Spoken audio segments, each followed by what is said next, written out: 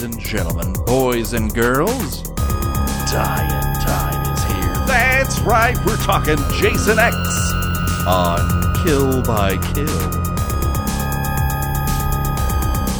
Well, greetings and salutations, Internet. It's your old pal Patrick Hamilton coming to you once again from outer space. This is the Kill by Kill podcast, where we are dedicated to digging in to all of the wonderful characters of the Friday the 13th franchise. We're going to unpack all the gory details of Jason X in the hopes that a Space Marine's untimely end is just the beginning of the jokes that we can make at their expense.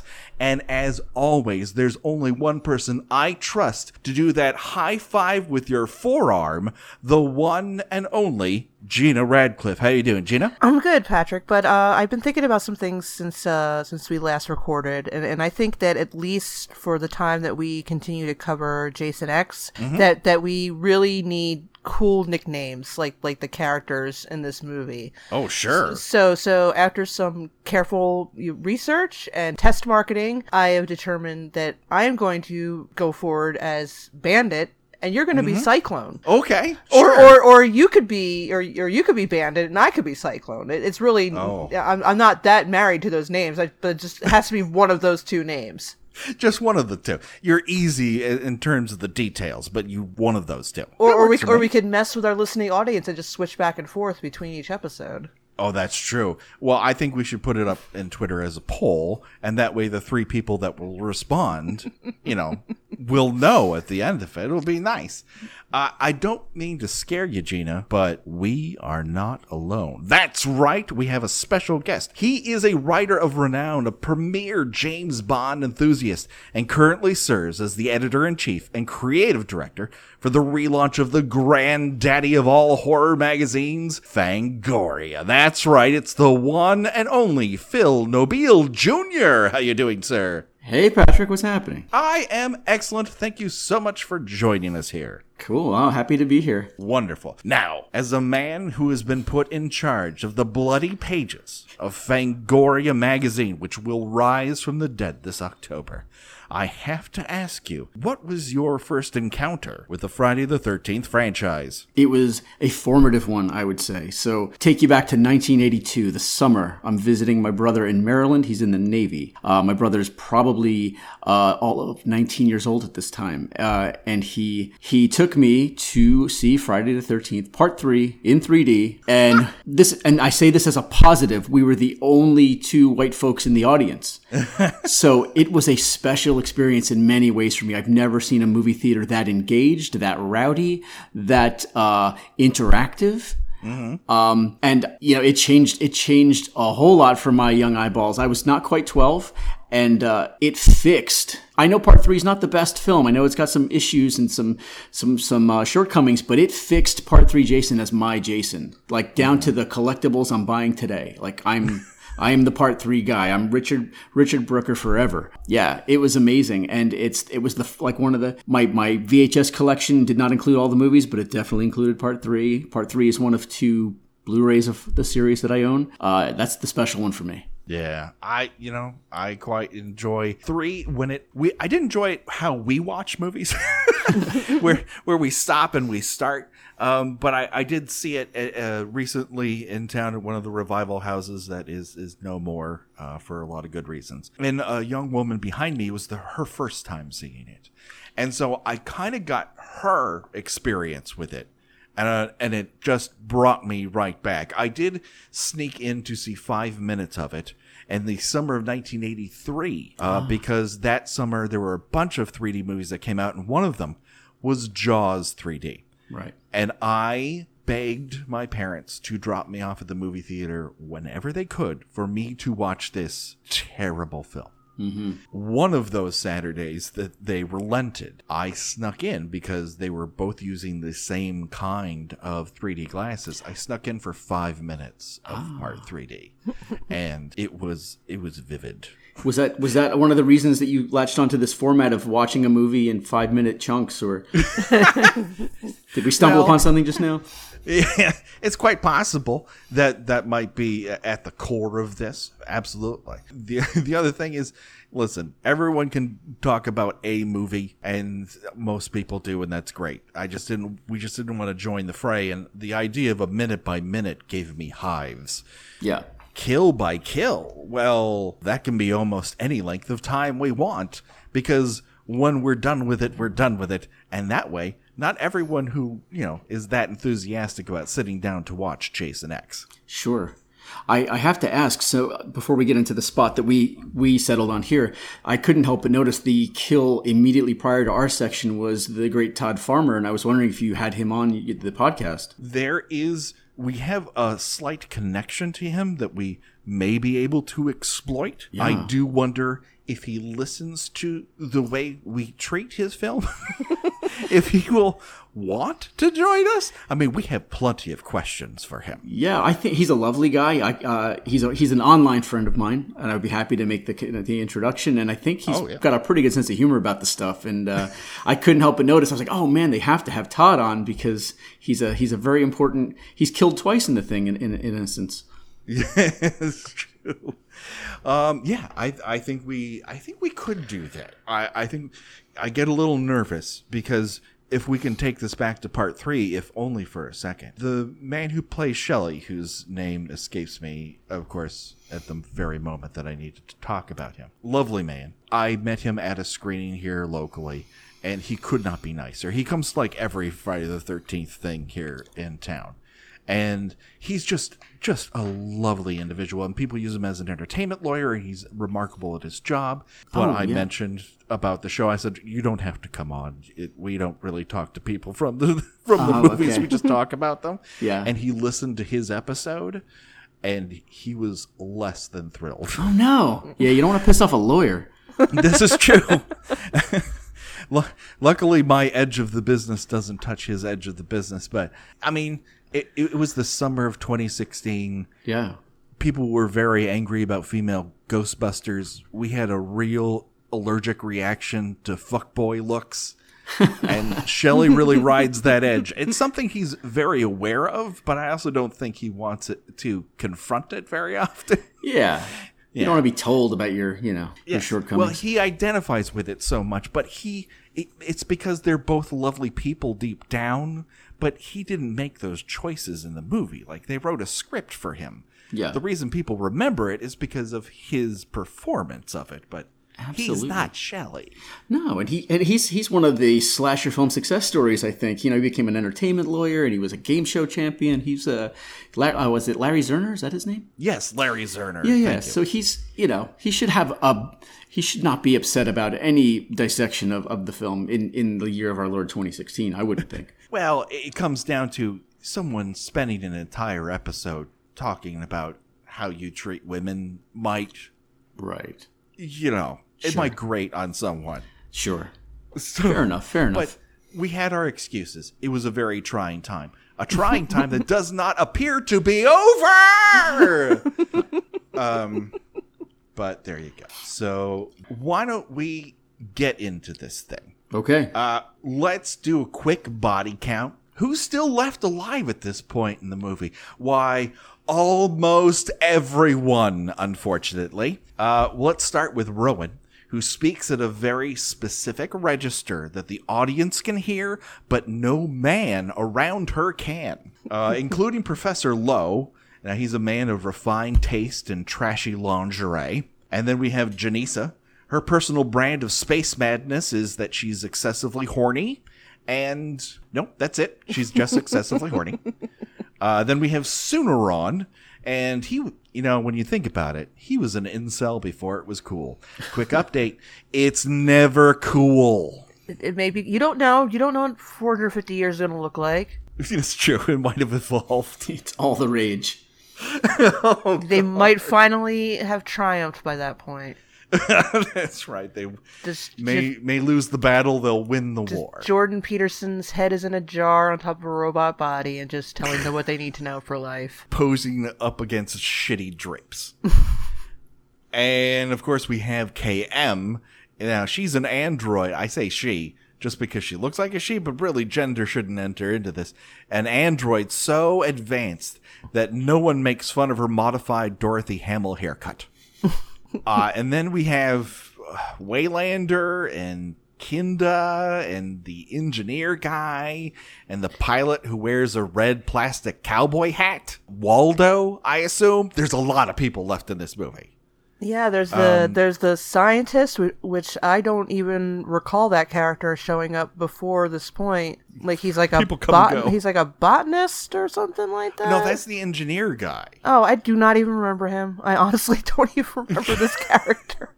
Because I wrote down his name later. I'm watching again. We're watching this in chunks. I'm like, wait, are we still introducing new characters? He might have been seen during like a transmission from one fat ass spaceship to another fat ass spaceship. All the spaceships in this movie have very round butts. How many? Can I ask how many episodes you've been talking about this film for? This is our fourth. The fourth. Okay. Sorry, I'm lacking a little bit of context in how deep you've gone, and I have to confess, as I've been a little bit busy, I only watched the assigned segment so far. So the rest I haven't seen in 15 years, let's say. Perfect. All you need to know, it's right in front of you. You don't need to know anything that happens after this. We are in the here and now. Sure. And we open with Professor Lowe attempting to bribe a security officer to help him keep a dangerous, unkillable monster alive so he can sell it on the black market like so many Beanie Babies or whatnot. Yep. And we're in full Aliens ripoff at this point. He's the Paul Reiser type.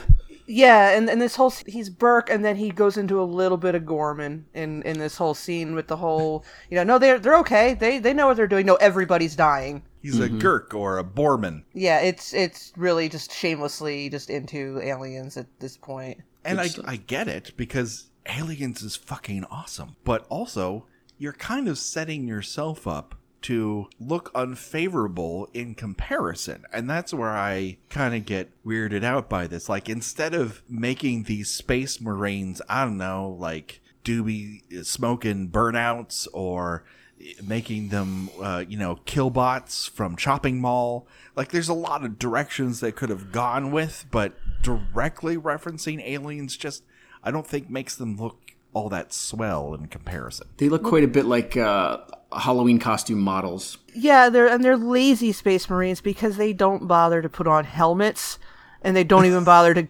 completely cover their arms. There's no helmets. There's a lot of exposed underarm, and I know there's a lot of main arteries under there on that bicep.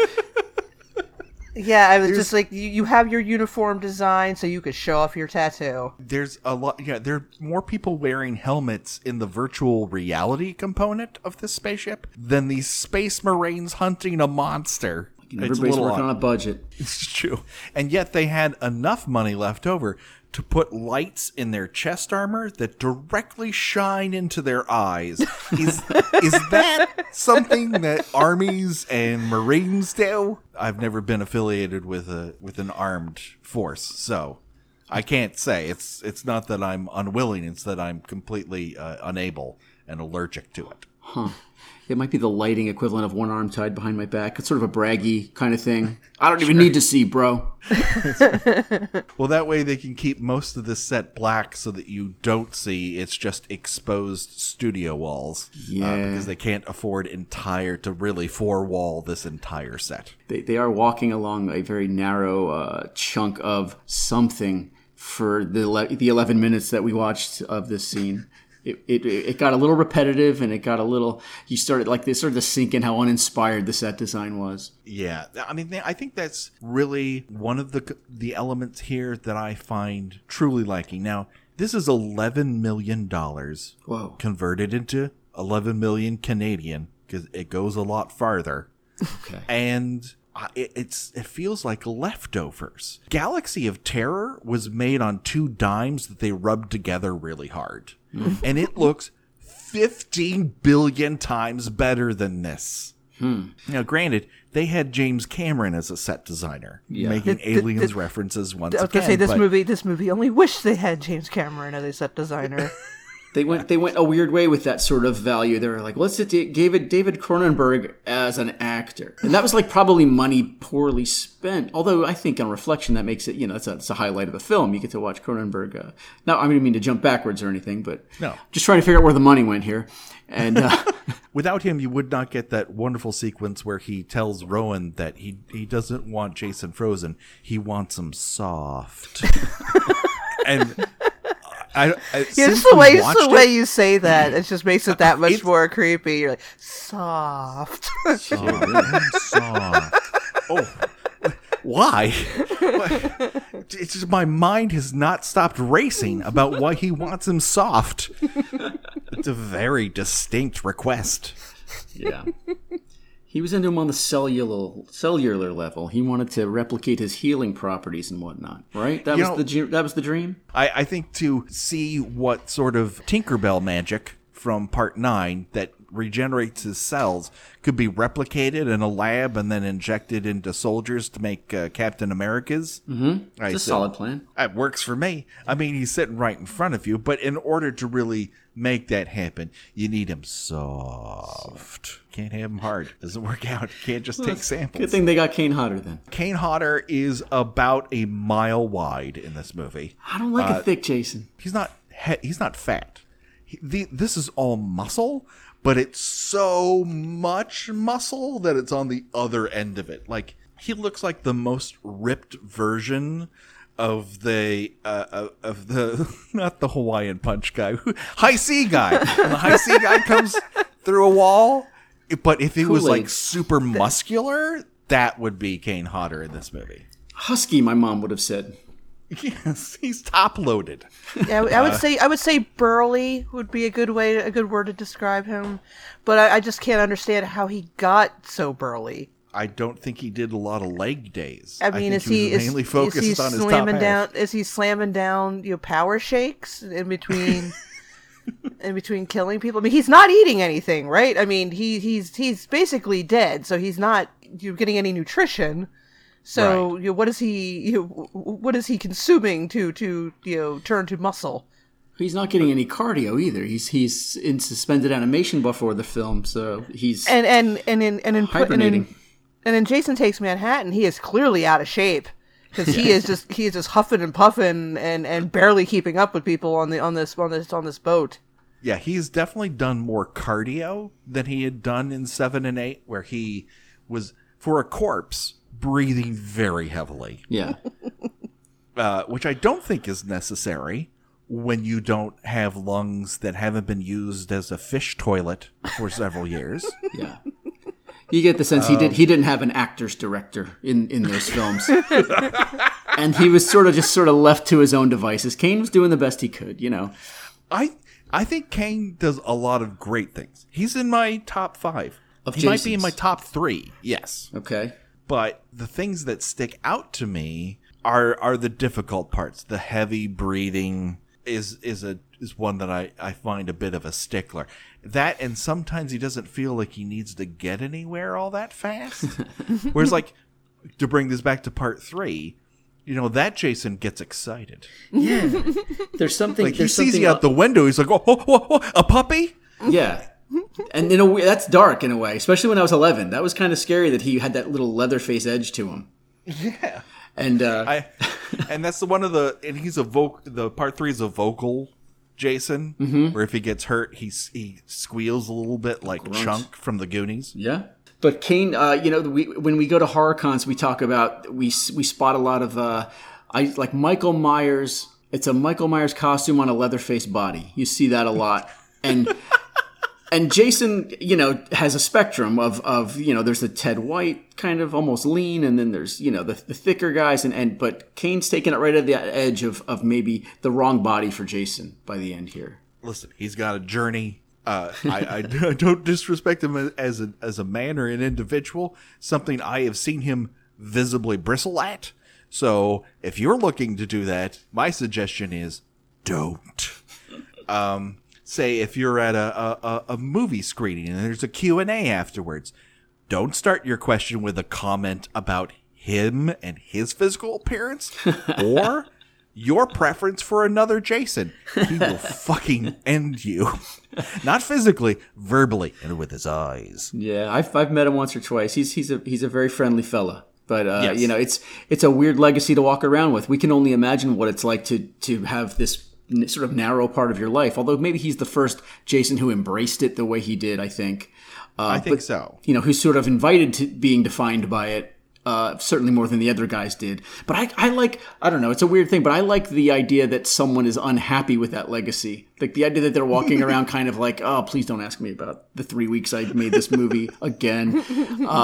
I always love that energy, you know, the Halloween actors and Carpenter to some degree of bristling at this thing that they did. Because it makes the thing itself more illicit instead of, it's hard to explain, but it's, when you embrace it to the level that Kane Hodder did, it makes it almost corny in a way. Like there's the difference between like the horror bros who live, breathe, and dress and tattoo up themselves as horror, and the guys like Cronenberg who look like, you know, accountants, but have made undeniable classics of the genre. There's something to be said for the folks that kind of are in a weird hurry to put it behind them. It makes the thing itself more compelling. It should feel a little dirty sometimes. Yeah. It doesn't always have to be that, but which is why I don't understand you guys so upset about 5, but we're gonna have to talk about that another time. 5 is the dirtiest, but it sorry. absolutely is the dirtiest. I mean, not a woman walks by a mirror who doesn't feel the amazing compulsion to take off her top for no apparent reason. Sometimes monologue to themselves like they're a Bond villain. Yeah. I don't begrudge anyone. No one can argue you out of your love for 5 any more than they can argue me into it. And the pure genius of the Friday the 13th franchise is there's so many different flavors that when it comes down to it, it's like my common analogy for all of pop culture. It's ice cream.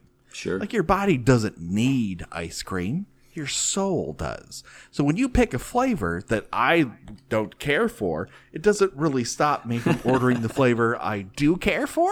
I like so this. getting upset about it is like, come on. Right on. So here we go. Let's re-enter the fray of the 11 minutes we're covering here. Speaking of Cronenberg, Sergeant Brodsky appears to be dressed like he's ready to assist surgery in Dead Ringers.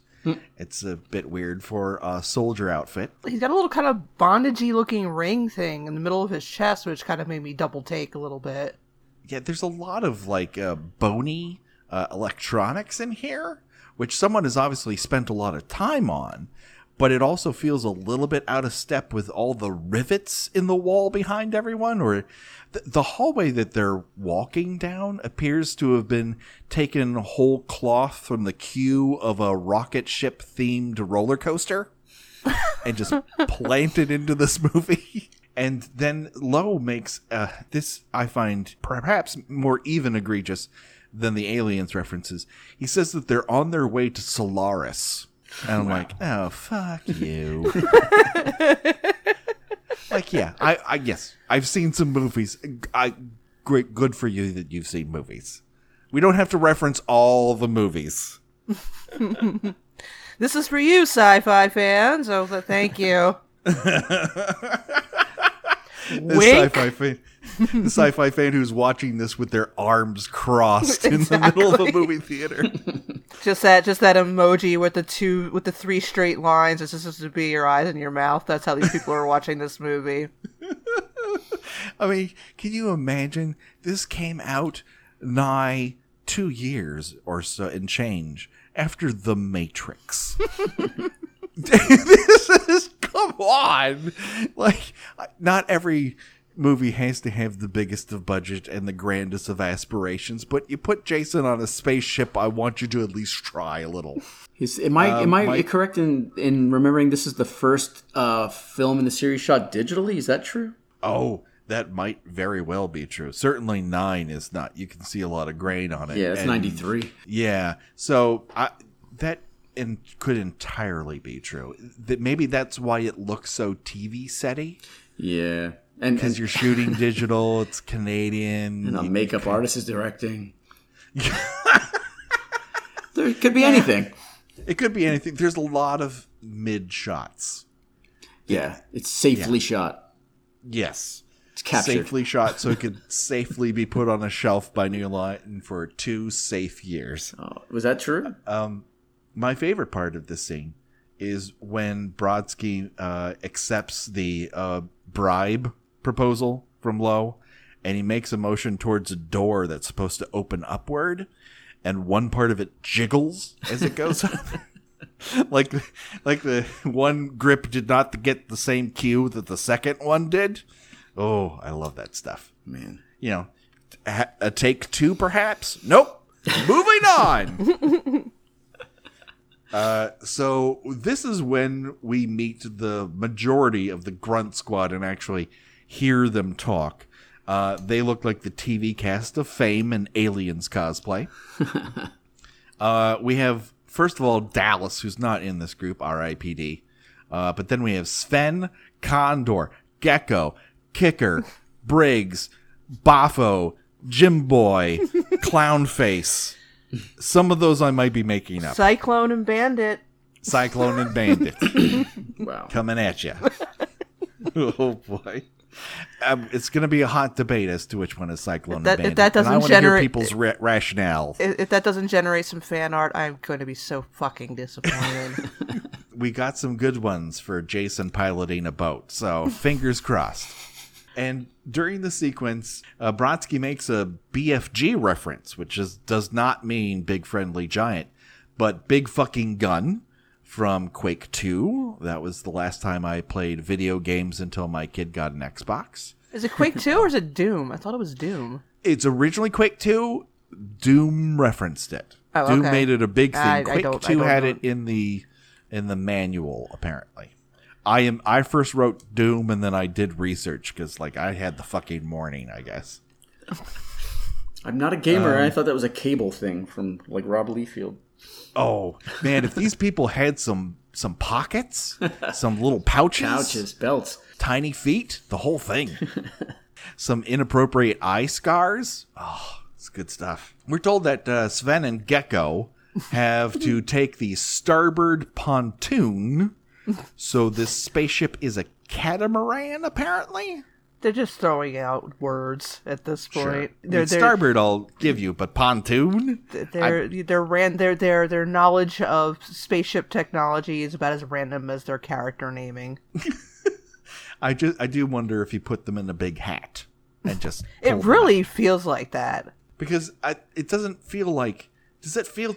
Outside of Condor, who kind of gets the Hawkeye of the group treatment, where he gets to go high, and it only made sense in that first Avengers. Like, oh, yeah, you put a guy who watches things from high up, up on a building, and he just, shoots them at random. Oh, he should be on that team then. But it doesn't work out so well for me. We're going to get to that. Let's just say this from the onset.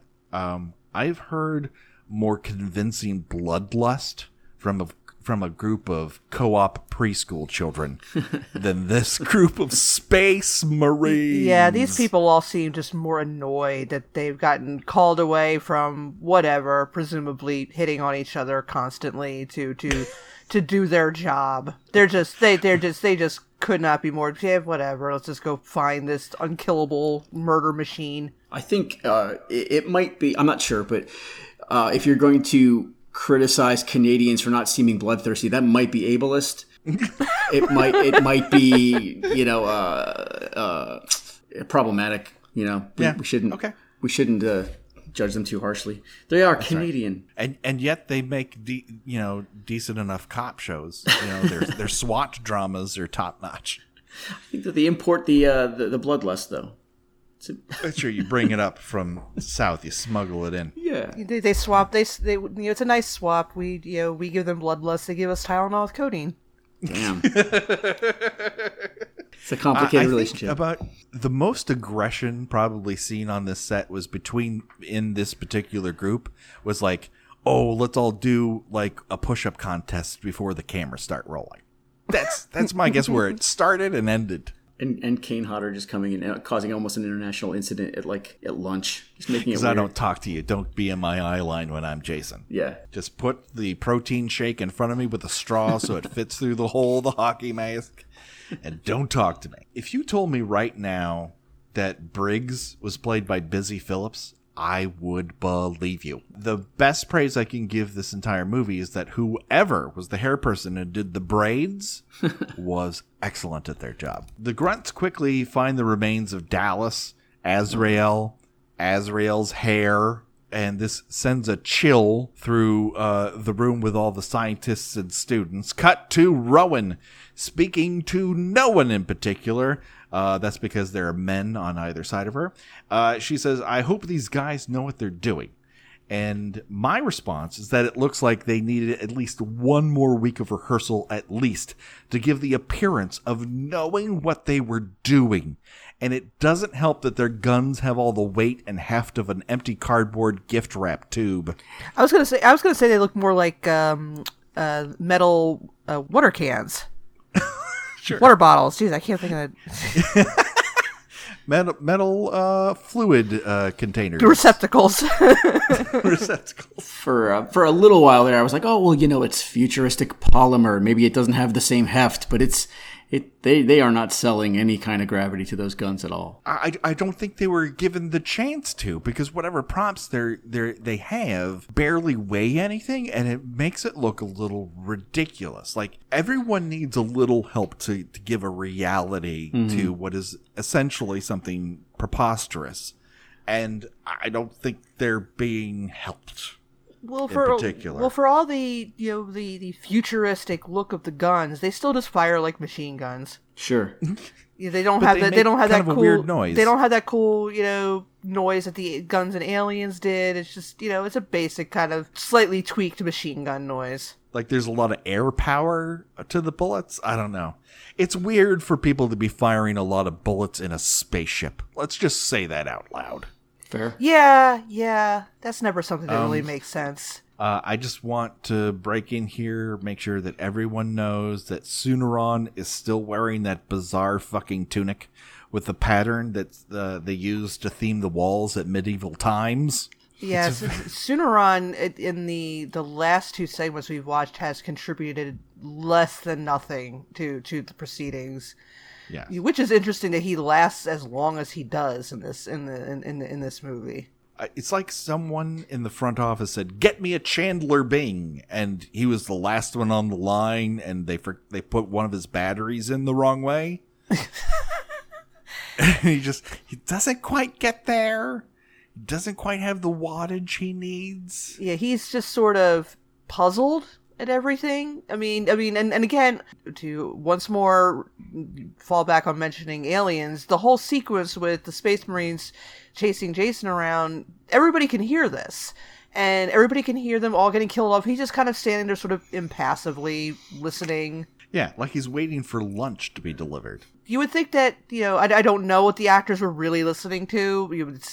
It's probably one of those things where, everything is edited in a way where they're reacting to what they're supposed to be hearing, but they're really listening to something else. It's like, what are you listening to? A baseball game? He's just sort of, he could not be less interested in what's happening. So we cut back to Briggs tapping Kicker on the shoulder, who freaks out. That steely Space Marine personality, which is someone tapping on your shoulder causes you to shit your pants. Hard-bitten Space Marine. See, this is why you apply gentle pressure to the shoulder. I learned that from that industrial welding short on Mystery Science Theater 3000. I'm going to say, wait, I thought you were never into Space Marines. No, it doesn't mean I didn't take a couple training courses. I went to community college, Gina. Some of the finest community colleges that Glendale has to offer. The banter between Briggs and Kicker is adorable. It's a real will they or am I still awake? Yeah, I think I took my headphones off during this for some reason or another, and I was like, are they flirting with each other again? Yeah, like everyone assumes that everyone wants to sleep with them, but we never really see a lot of evidence of that. Cut back to the rec room or something. Fasten your seatbelt, everyone, because we're going to meet an all-new character here in a film that could lose at least half of them. It's Crutch. He's a man who's dressed up as D-Day from Animal House one Halloween. That's what I was trying to think of. Who's this character remind me of? Because he kind of has a little bit of a Danny McBride thing going on. Sure. But I'm like, okay, he's got some sort of like 70s era like leather biker vest. And it's 450 years in the future, and this guy looks like a minor character in a Cheech and Chong movie.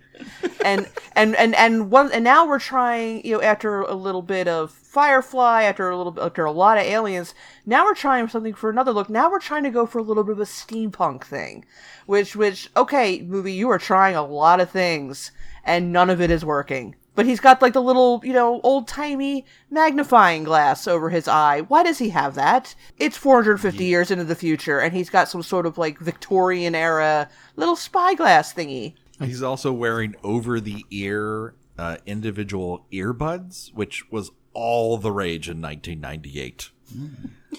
It does not seem very futuristic compared to some of the other tech. Got a real Dennis Franz vibe off of him.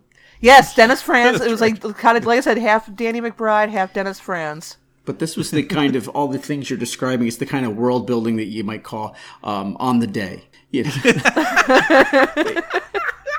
We are building a future, a lived-in future, but we're making it up on the day. Yes, very much so. And I know what they're going for here, right? This sequence is meant to evoke that sort of Brent attack scene in Alien, but instead of mood and atmosphere and peerless set design and dread, you just have some random garbage underlit by lights with the red and green gels on them. I can't direct a scene as good as Ridley Scott can. I'll freely admit that. It's hard to ask anyone else to, but also don't set yourself up to and then also fail at it. Well, have you guys talked about the director much on this? No, we rarely give directors much credit. Well, I was going to say that would have to imply that the movie had been directed in some way. It sort of happens while a camera was running. Okay, I don't want to bring the whole thing down or anything. This director passed away in 2012. Okay, at age 51. We did kill him, but that is sad. We do know we wish him well and his family well. He did. He's known as an effects guy. He did a lot of effects work. He didn't direct a whole lot. Well, he directed one thing. Was this his like? This is it. This was it. This is it for him. Yeah, I see it.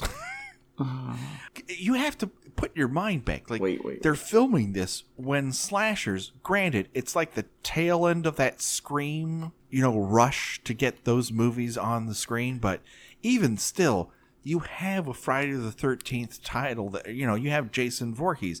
You could get a movie out. You're going to do something a little different. You're going to put it in space. Okay, you see the movie, and you're like, we need to put this on a shelf for 2 years. I don't know. And by that time, people will be ready. Yeah, I have to correct myself. He directed 4 things. Oh, okay. Sorry to say. He did a movie called Skinwalkers, which I remember being a real big website ad presence when it was. It was just on every site. I think that had some TV actors in it, if I remember correctly. I don't think I made it all the way through it when I saw it on HBO. Yeah. So. Yeah, Skinwalkers was not what. Yeah, that's not a resume builder. No. But yeah, I just didn't want to put it out there that he only directed one thing. That was my mistake. Primarily an effects guy, and he passed away in 2012. Well, we wish him well. It's rough. Wherever he is, probably in outer space, where the rest of this movie takes place. Do you think? I know you're doing your minute by minute breakdown, but I just want to. I'm just curious. Do you think that when you land in this space of space marines and tough talking men and women that are sort of like trying to have this sexual energy between them, did it ever occur to anyone to directly reference aliens in like a cute way, or is it like just this is it? This is our reference. It's kind of a half-remembered thing of this is a thing you people like, and then you're just so whatever happens there, or what is this a missed opportunity? Do you think? I think if they had tried to do something that was a little bit of a left turn from just aping it so directly, it probably would have come off cooler. Like, let's take this back to part 3, right? Sure. So in there, you have a very small, intimate biker gang. Some would call them community theater players. I like to think of them as very rough and tumble, but they do feel authentic. Like, when you see them on motorcycles and you see them in the gear, you're kind of like, well, they don't seem out of place within the world they're trying to portray. They kind of feel like three people who, for reasons we're never told, all ride motorcycles together. That authenticity is not inherent here. So I would like them to have gone in more of that direction of choosing people who might not have been the hunkiest or the sexiest or the, WB ready group, but something that was a bit more interesting and raw, that had an energy to them. Sure. And that's where I think this film seems to lack most of all, is individual energy. Yeah. Everyone's kind of delivering everything at a very sleepy tone, at a sleepy pace. Things just kind of occur while the camera's pointed at them, and as a result, it doesn't really fire. Yeah. And even though some cool things happen, some cool things are about to happen, everybody, I promise.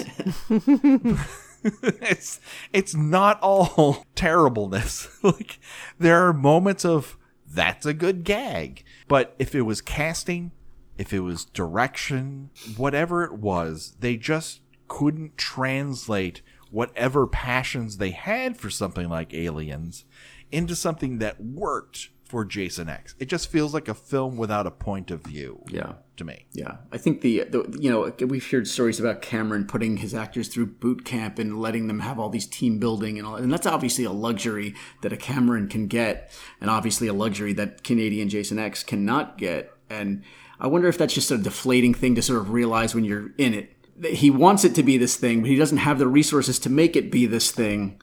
And then what do? When you're sitting on set and you have that moment of clarity, what happens then? I often wonder how people feel. I mean, I was just on 3 different sets this month for various things that we had a part in. Oh. And it can be very difficult to tell in the moment whether or not something will work, because it can look good, it can feel good, and then you get into the editing bay and you're like, what was I thinking? Mm-hmm. That's where fear creeps in. Sometimes you see a shot, you go, oh, this is going to work. This is going to work. And when you feel that, there's an energy on the set that helps carry that through. But when doubt starts to enter in, people start to get hesitant. They don't go full out. Mm-hmm. They hold back. And that's a recipe for bad art, people. And that's been Patrick Hamilton's Wonky Entertainment Fest. Career day. A little career fair. A little job fair for us in the middle. That's right. Kill. Break.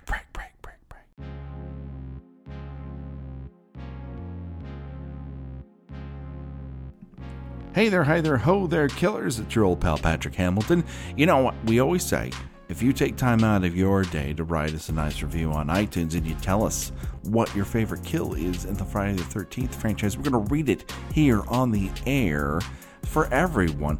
We received one review from a gentleman by the name of Will Whiskey, and he praised the show. He was happy that he had gone all the way through. He's kind of sad that he didn't have a bunch of new episodes to listen to. But he was very kind to us. He also told us that his favorite death, without a doubt, is the wheelchair down the stairs death from part 2. You and Gina, and I get it, man. That is an awesome death. Thank you so much. He's also looking forward to Nightmare on Elm Street. That's coming up a little bit down the line. We also received a nice review from Mozzarella 3000, who writes that you don't really realize how many bizarre character choices are in a horror movie until you hear them discussed in detail.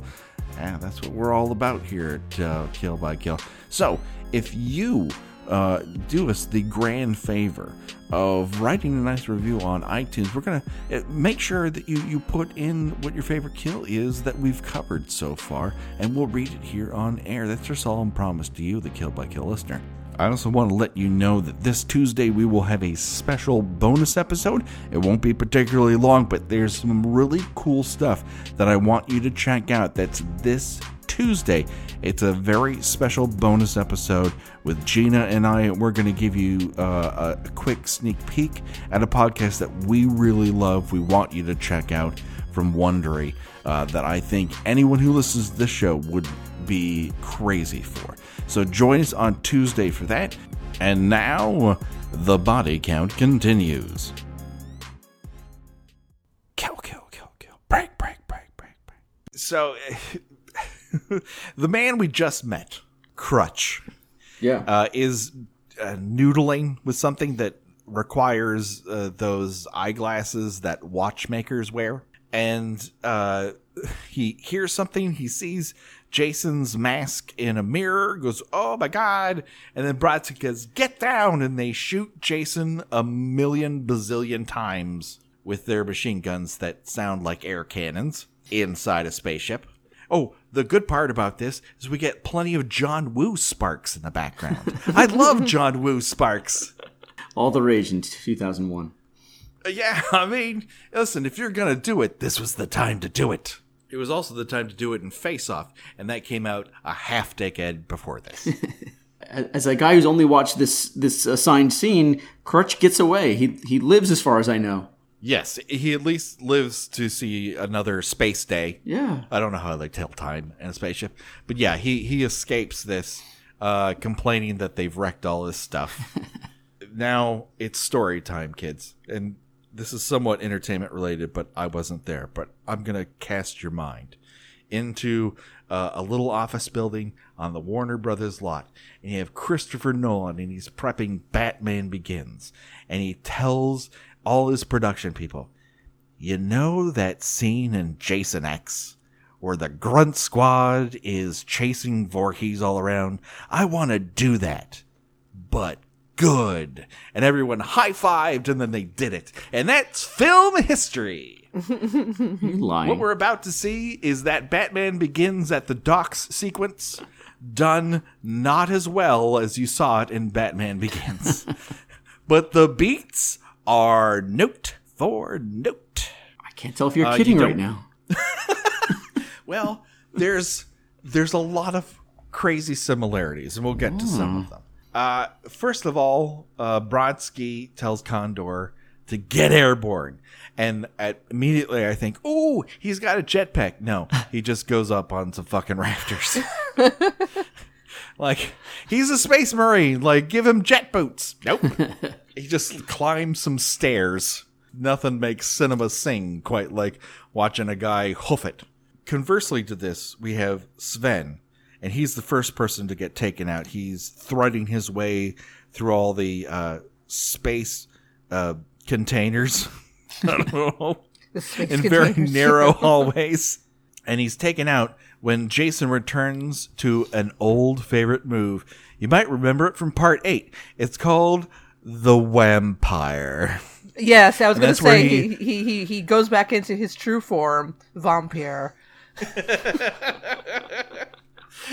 The Vampire is a great one because he just comes out of the darkness, snatches you, kills you mildly, and lays you down to rest and sing the song of angels. Yeah, he does. He does, like, you know, consider he just usually just flings people's bodies aside. He just gently lays them down. It looks like he was going to, like, lean over, just give him a little kiss on the forehead. Good night. I did not know you, but I did love you in my way. He could barely extend his arms in that hallway, so there wasn't a lot of room to fling anything. Yes, true.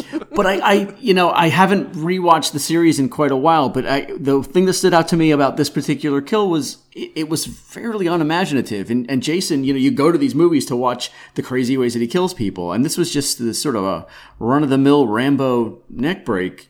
I think the neck breaking very, very much came into vogue with Jason circa part 6. Okay. Where he's a big movie monster. He's basically Godzilla. And they had to do so much of that bloodless because the MPAA was all up their hinder on part 5. And so that was their count. That was how they zigged when the MPAA figured they would zag. It's a lot of crunching. It's a lot of body manipulation. And for sure. Bending guys in half and whatnot, though. This was exactly. sort of pedestrian. Some great Foley work, I guess, but It's right. It is biting a an healthy apple. snap. Yeah, it's a crunchy. But considering how many kills we're about to see that cut away before the kill, this was a disappointing one. It just wasn't a very creative kill. Yes, and it's shot from above, which could be cool, but I promise you it isn't. what I'm trying to say is I really miss Canada Cop from Part 8. He was such a brief part of that film, and yet so vibrant, so alive with potential. He was so sorry. So very, very sorry. He was great. Anyways, let's cut to Rowan saying, this isn't going to work, and no one listening. Very on brand. Cut back to Condor. He's playing Hawkeye, as we mentioned earlier. But wait, Jason is there. Are you ready? This is the big fight scene. We get a semi-version of the Part 8 fight on the rooftop when we get an action back roll. And we get a crane kick. We get an elbow to the face mask, which cannot feel good on your elbow at all. But this fight does not last long as Kane Hodder just pushes him. And he definitely hits him, but he kind of gives him more of a forearm than a punch. And Condor goes flying over a railing, as Space Mutiny fans know, the most deadly of all space-related deaths. And this fight, let's call it what it is, like Linkin Park. In the end, it doesn't really matter. Condor goes flying, and he lands on top of an industrial drill. That's right. He's screwed. Oh my God. When I hadn't watched this movie in years, but when they say this line, I'm just like, I'm grimacing in anticipation. There's like, don't you say it. Don't you fucking say, oh my God, they said it. Almost flung my headphones across the room. I was glad. Because there was just enough of a pause where they want you, so that Gina could get angry, and then they delivered it. Is this giant screw in any way? Is the series self-aware enough in 2001 that this is any kind of reference to the Part 4 Crispin Glover death? Oh, I would like listen. I do think the people involved in this, at least on a scripting level, knew what a Friday the 13th movie is like. This much more fits into the pattern than, let's say, Jason Goes to Hell, which is much more a Terminator meets The Hidden than it is a Friday the 13th movie. I do think it is a callback. I think all of these are subtle callbacks, are variations on the theme to that, and there are some, like the face freezing section, that are genuinely, oh, that's different, that's new. And I enjoy that part. Yes, I think they took that and they took it to an additional level. And I really appreciate the spin his body does as it begins to slowly turn down the screw. I'm like, that's good. It was. Like, slow clap. Yeah, I think that's up there with Part 6's sense of humor. It's a solid recognition that the kills are supposed to be fun. Yes. And that's not a dirty word in this franchise. You're supposed to make these kills fun. So that was, and there's another one coming, but yeah, it was a standout moment. Everyone in this group of Space Marines has been instructed to gesticulate with two fingers in directions, and they do it very well. This is where I wrote the note, what function does the single light in the chest armor pointing at their face serve? Drama. Well, I think it's so that we can still see them in this very dark set. Yeah. And that's about it. Point made when Gecko gets his own vampire treatment, as Jason appears in a very small shaft of light behind her. And Gecko's gasp at having her throat slashed is psychically connected to Janissa for some reason. Because she goes, and then Janissa goes, what? Which is an overreaction. We've had reactions. I thought that she heard her. Entirely possible. Do we ever hear the actual them listening to the radio? No, I think that happens? I think that they can hear what's going on. Like I said, it's very much like the scene, the first scene when they are finding all the people in the cocoons and aliens, and then they get ambushed. Yeah. Where Ripley and Gorman and Burke are all back at their base and listening to what's happening. It's much spookier in Aliens than it is here, because again, the actors in this aren't very good at pretending to respond to something. They just look, all manner of either bored or perturbed. Yeah. It doesn't help that they appear so comfortable. Like, there's no threat to it. In Aliens, they're trapped in that mobile unit. It's freezing cold outside, but the inside of that base is overly hot. And so it's a weird dichotomy, and you can feel the tension. And here, if a pin dropped, you wouldn't notice it. You'd probably step on it days later and curse the gods. And so Gecko comes out to see Kicker, and she has her throat cut, a la, again, Shelley in part 3. So there's a lot of references to older films here. That's fair. That was a negative for me. Trying to make. I was cranky that they didn't show the effect.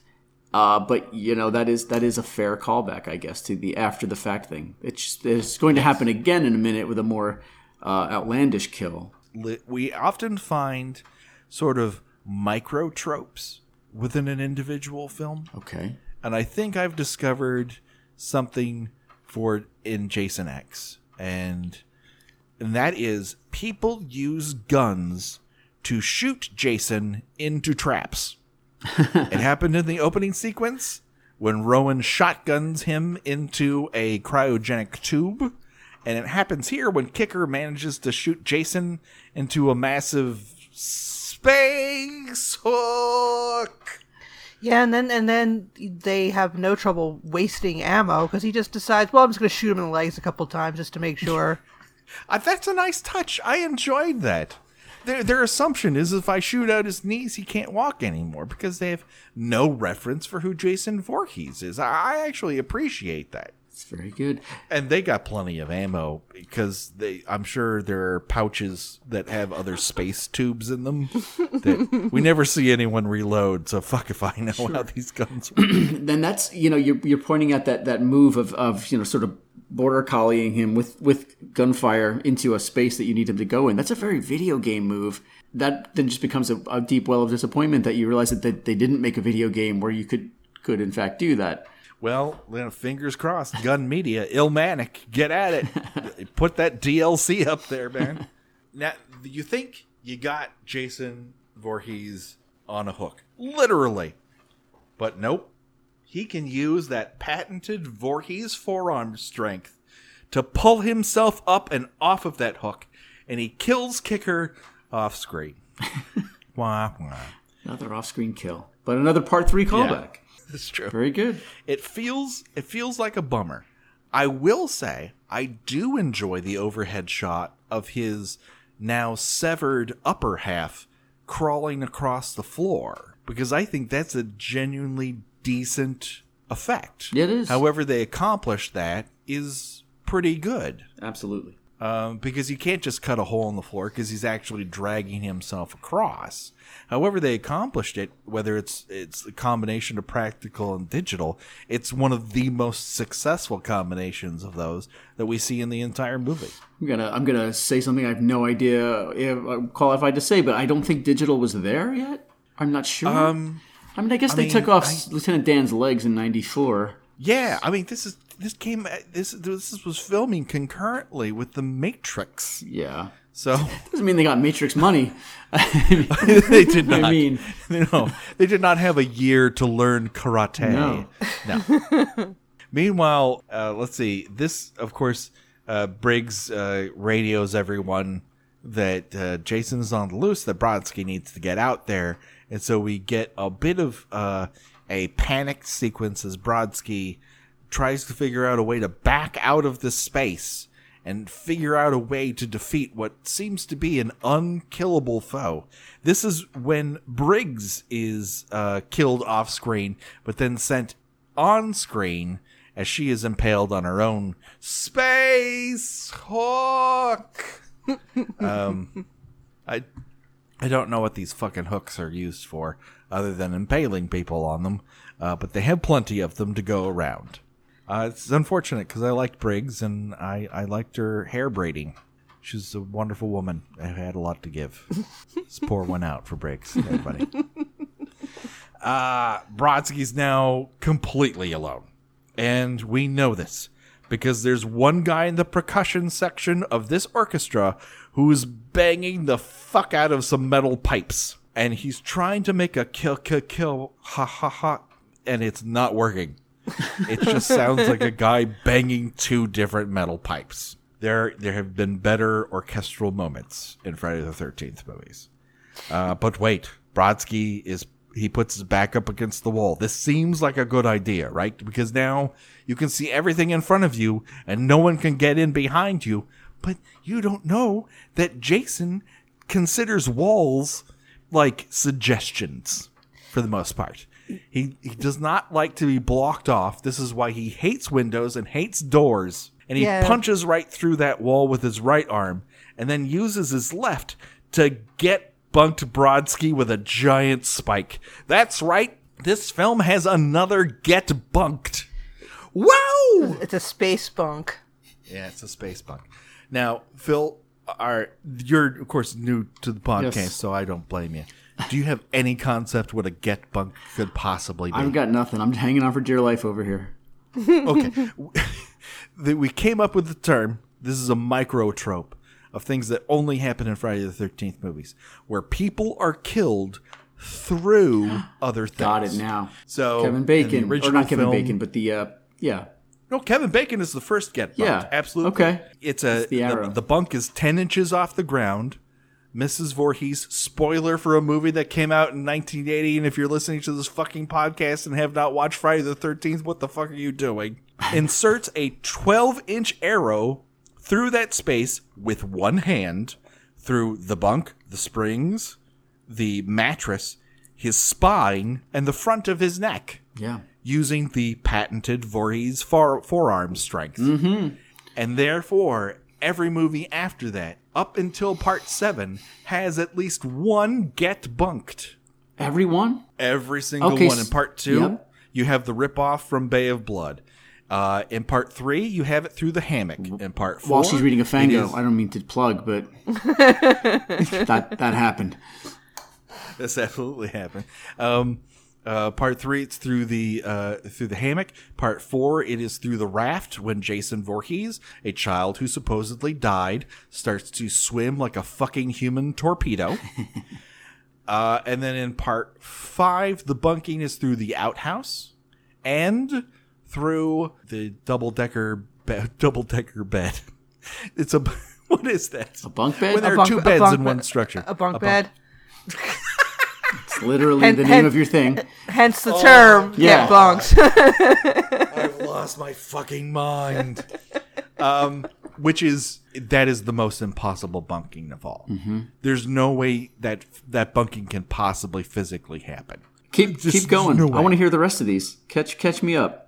All right, part 6. It's the couple that he proposes to her on a blanket, and she's dressed like a Mormon sister wife, and she gets bunked through him.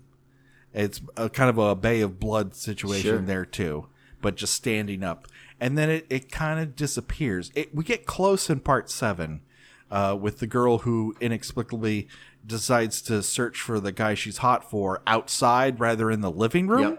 Yep. That's odd. But we never really see that death because that's the MPA cut that out. And in part 8, we don't even get anything close to it. Which you would think in the close confines of a. Oh wait, no. Part 8 was was Jason Takes Manhattan. They're all one big movie to me at this Sure. point. It's a saga. You would think that in the relatively close confines of a ship and their little tiny rooms that would be all manners of setups for bunkings. I mean, as close to a get bunked as we get is when Jason psychically connects to the lead girl and reaches through that porthole and starts choking her, and she stabs him through the eye, and we get all that fish toilet juice out of his eye. That's as close to it as we get in that. And part 9, as close to we get as a get bunking, is when a man is stripped nude, tied to a sex harness, and shaved. Wow. That's not a get bunking. That's just on a completely different level. We don't even. There's no name for what that is. Again, Michael Verratti nailed this. That is the most intentional thing we have ever seen Jason Voorhees do. He's like, I'm going to enter you, but not with that mustache. That's a very distinct thing. Where you're like, this part I don't like. Wow. And we've never seen this before in him. So that's our journey. Will you do the remake? Yes, we will be doing. We're going to finish this off. We're going to do the greatest slasher movie known to man, Commando, starring Arnold Schwarzenegger. Okay. And then we're going to do the remake. Okay. There's I'm not going to spoil it, but there's a death in the remake. I'm going to have to listen to this to see if you qualify that as a bunking. Okay. All right. Well, now I haven't seen it since I watched it in the theater. I've never seen it at all, so don't spoil me on it. No, not at all. I'll come back and listen to the breakdown on that one. And then we're going to go through the Nightmare on Elm Street series, and we're going to meet at Freddy vs. Jason. Oh, right on. And then we'll be freed of the curse. And then we could do anything we want. Very good. Let's get back into the action, because there's one more element with Brodsky we need to discuss. Sure. And that is his get bunking is not over yet, because he's stabbed with that spike through a wall. And he says, you think this little punch in the gut is going to keep this old dog down. And then Jason get bunks him with his own giant space machete, too. It's a double get bunking with one person. See, this is where this movie gets me. And I'm like, hey, I kind of like you. You got spunk. I hate spunk. And it's kind of a banter like that. But then it's a lot of sequences of people wearing knits that I don't care for. I will say, I know I've been very hard on this movie so far, but Brodsky's little wisecrack just makes it almost worthwhile. Yeah, please. He's just like, yeah, that'll do it. Yep. And I in spite of everything, I LOL'd at that. This is the 10th one. A whole movie of that would have been a gift. Yes. A whole movie of like people commenting on their own deaths with smart alecky Bill Murray-esque bon mots. Come on. I still want that movie. Absolutely. 100%. I think this movie could have delivered upon that and really been a sort of rebirth of part 6 in that sense, because there's no mystery here. Even though we do get the vampire like deaths, it's built to be more like of a space monster movie. This is a thing. This is an alien. This is an aliens in structure. And if we had that kind of energy where we accepted what it was and tried to make everything very grand guignol and over the top, I think this would be much more highly regarded in the part 6 sense. And that's not everyone's cup of tea, the Sixth Sense, not part 6.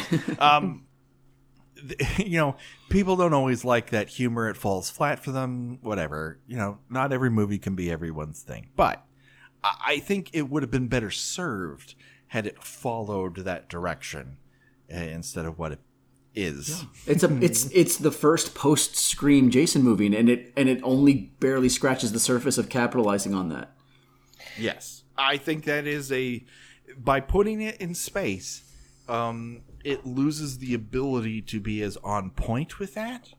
And I don't know if they were afraid of coming off like a sort of scary movie-esque parody if they went in that direction. I think New Line Cinema didn't know what to do with Jason Voorhees. They were happy they had him, but as a place that had made its bones on Freddy Krueger, there was something about the place that loved the idea and hated actually making the idea happen.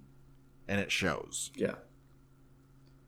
So that, of course, brings us to everyone's favorite gambling opportunity, and that is choose your own death venture. Now, what you'll be putting up for bid is your life. If you had to die in one of the ways portrayed in this section of the movie, which one would you choose and why? And of course, that what you can choose from contains a broken neck in a very narrow hallway. You could be impaled to death on a giant screw. You could be split in half by a machete. You can have your neck slit. You could be impaled on a space hook. and you can get bunked not once but twice through a wall with a spike and a space machete. And Phil, as our guest, I choose you to go first, sir. Awesome. Well, I didn't even realize there was a Get Bunked legacy, so I think that there's an appeal to that, to be part of that fine tradition. If we're talking Jason doing it, that is. But just in terms of dying, there's the old existential question of, like, is it my head and my body, or is it me and my body? Is it me and my head? I think being cut in half would be the most existential way to go. And I guess if I had to experience one, I'd pick that one. Okay. Now, this also means you're going to strike out with a lot of Space Marine ladies. Oh, I have to inherit the backstory as well? Yes. Oh, shit. I'm sorry I didn't tell you this ahead of time, but I never tell anyone ahead of time. That's how I get you. Oh, man. Well, I've made my bed. Now I'll be cut in half in it. I like it. Gina, what say you? I'm going to pick being impaled on a giant screw, mostly because I am a fan of puns. So I probably deserve to be shoved off a platform and impaled on a giant screw, just because of that. She's screwed. Totally. Snicker. If I had to choose between any of these, I think I'm going to choose being impaled on a space hook, only because I get to swing afterwards, and I enjoy having my hair braided. It's just the me thing. Are you like one of those people that goes to the Bahamas and just pays someone to braid your hair, and you Yes. Yes. post that Instagram pic of you holding pina colada with your braids? Yeah. Well, when I get back to the office and I tell Brenda that I was in the Bahamas, the only way she's going to know is if I come back with those hair braids. Fucking Brenda isn't going to take your word for it. Fucking Brenda. God damn Brenda. God damn Brenda. She's so hard to please. Speaking of hard to please, our audience isn't one of them. They enjoy hearing what people do when they're not talking on the Kill by Kill podcast. Now, Phil, sir, you have a lot to talk about. It's a big project that everyone here should be interested in, so why don't you pitch it to the people? Oh, man. So there's a magazine called Fangoria that was started in 1979.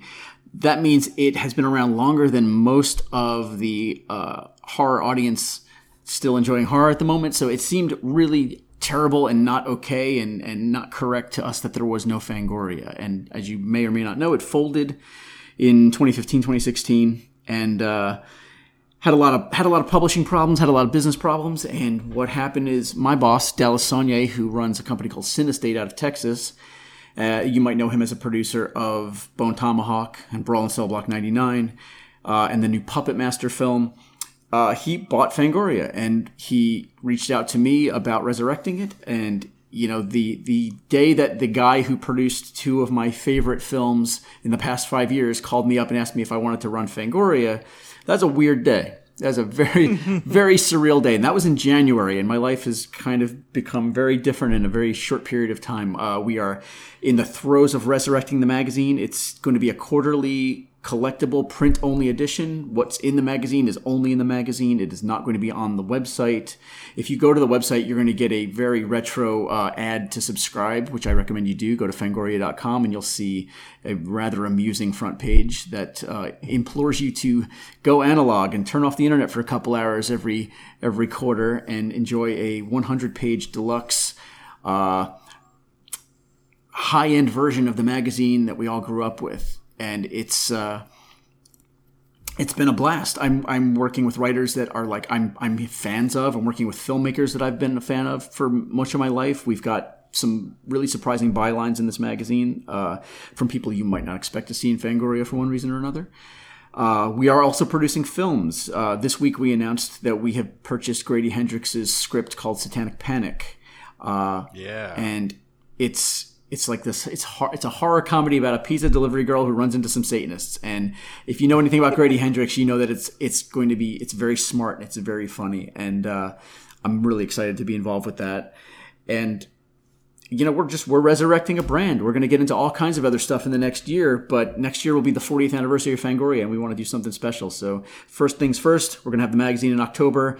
Then we've got some films coming, and we've got some special plans coming for other content. And go to Fangoria.com, subscribe to our email, and keep posted on everything that's happening. Hopefully you'll be moved to subscribe to the magazine because we are going to make it worth your while. It's going to be something special.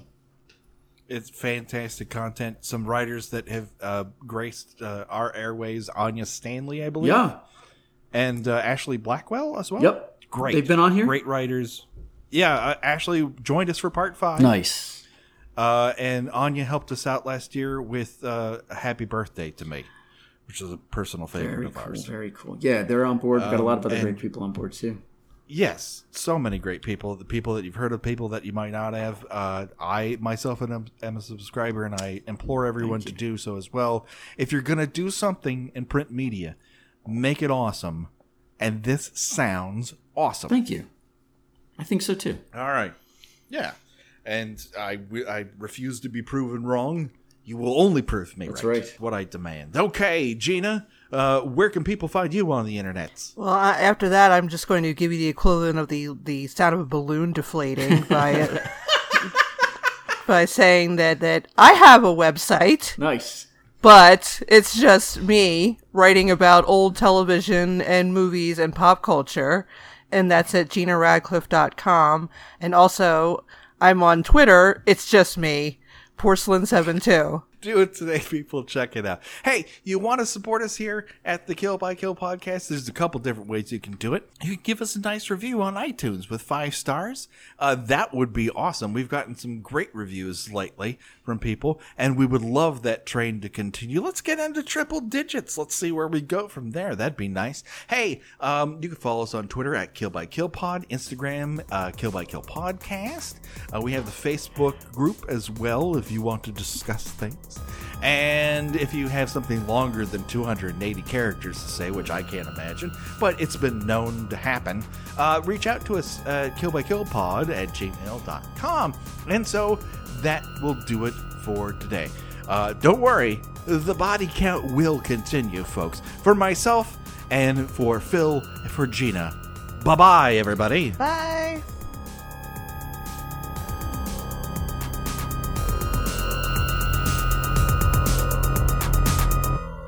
Kill by Kill is produced by We Write Good and is intended for entertainment purposes only. Friday the 13th is owned by Paramount Pictures. Jason is owned by New Line Cinema. No infringement is intended. Kill by Kill logo was designed by Josh Hollis. Visit him at joshhollis.com. The Kill by Kill theme was created exclusively for us by Revenge Body. Get the whole track and much, much more at revengebodymemphis.bandcamp.com today.